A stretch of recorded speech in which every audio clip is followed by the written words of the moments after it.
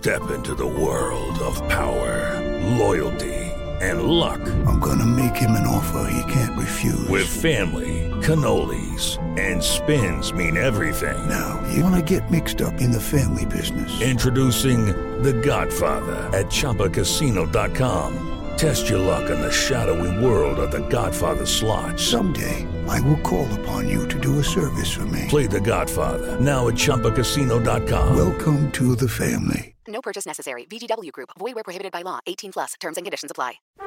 Ei, mamãe, o que é aquilo? É um DKV Vemaguete. Não, é um Dodge Dart. Não, é Homem Cueca no Opalão 6 Bocas. Só pode crer. Em caso de corridas de automóveis, rachas urbanos ou simplesmente peguinhas de farol a farol, chame o Homem Cueca.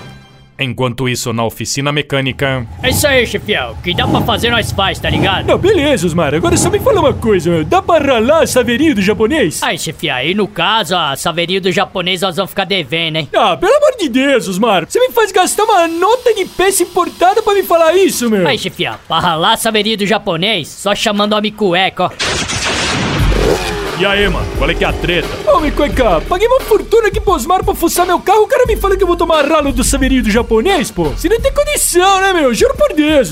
Tô ligado que é mó embaço ralar essa Saveirinho, ó. Porra, Cueca, dá só uma olhada na carenga, meu. Só, mandou socar ela? Com certeza, Homem Cueca. Mandei filmar os vidros, pintei o farol de fumê. Bem louco esses aerofólio, hein? Porra, Cueca, comprei kit completo, né, meu? Mandei vir de Miami, aerofólio e saia. Só, mano. E o motor? Porra, botei 2 kg no turbo, cabeçote roletado, tucho hidráulica, troquei comando de válvula, meu. O cara tá um bicho, queridão. Só, mano. Mas o japonês continua embaçado, né? Porra, Cueca, toda vez que eu tiro o racha com o japonês, o cara me leva, meu. Não tem uma vez, pô. Meu carro é melhor, tem mais equipamento, tá no melhor mecânico de São Paulo, que é o Osmar. Ô, que isso, chefinha? Não, verdade, Osmar. Verdade tem que ser dita, né, meu? Mas viu, Cueca, com tudo isso ainda toma o ralo do safado do japonês a Saveirinho, meu. Agora me responde, vai, meu. Como é que eu faço pra ralar a Saveirinho do japonês, meu? Pelo amor de Deus, Cueca, me dá uma dica, meu. Só, mas é R$100 mais o gás da moto aí, certo? Tá, tudo bem, meu. Toma aí, ó.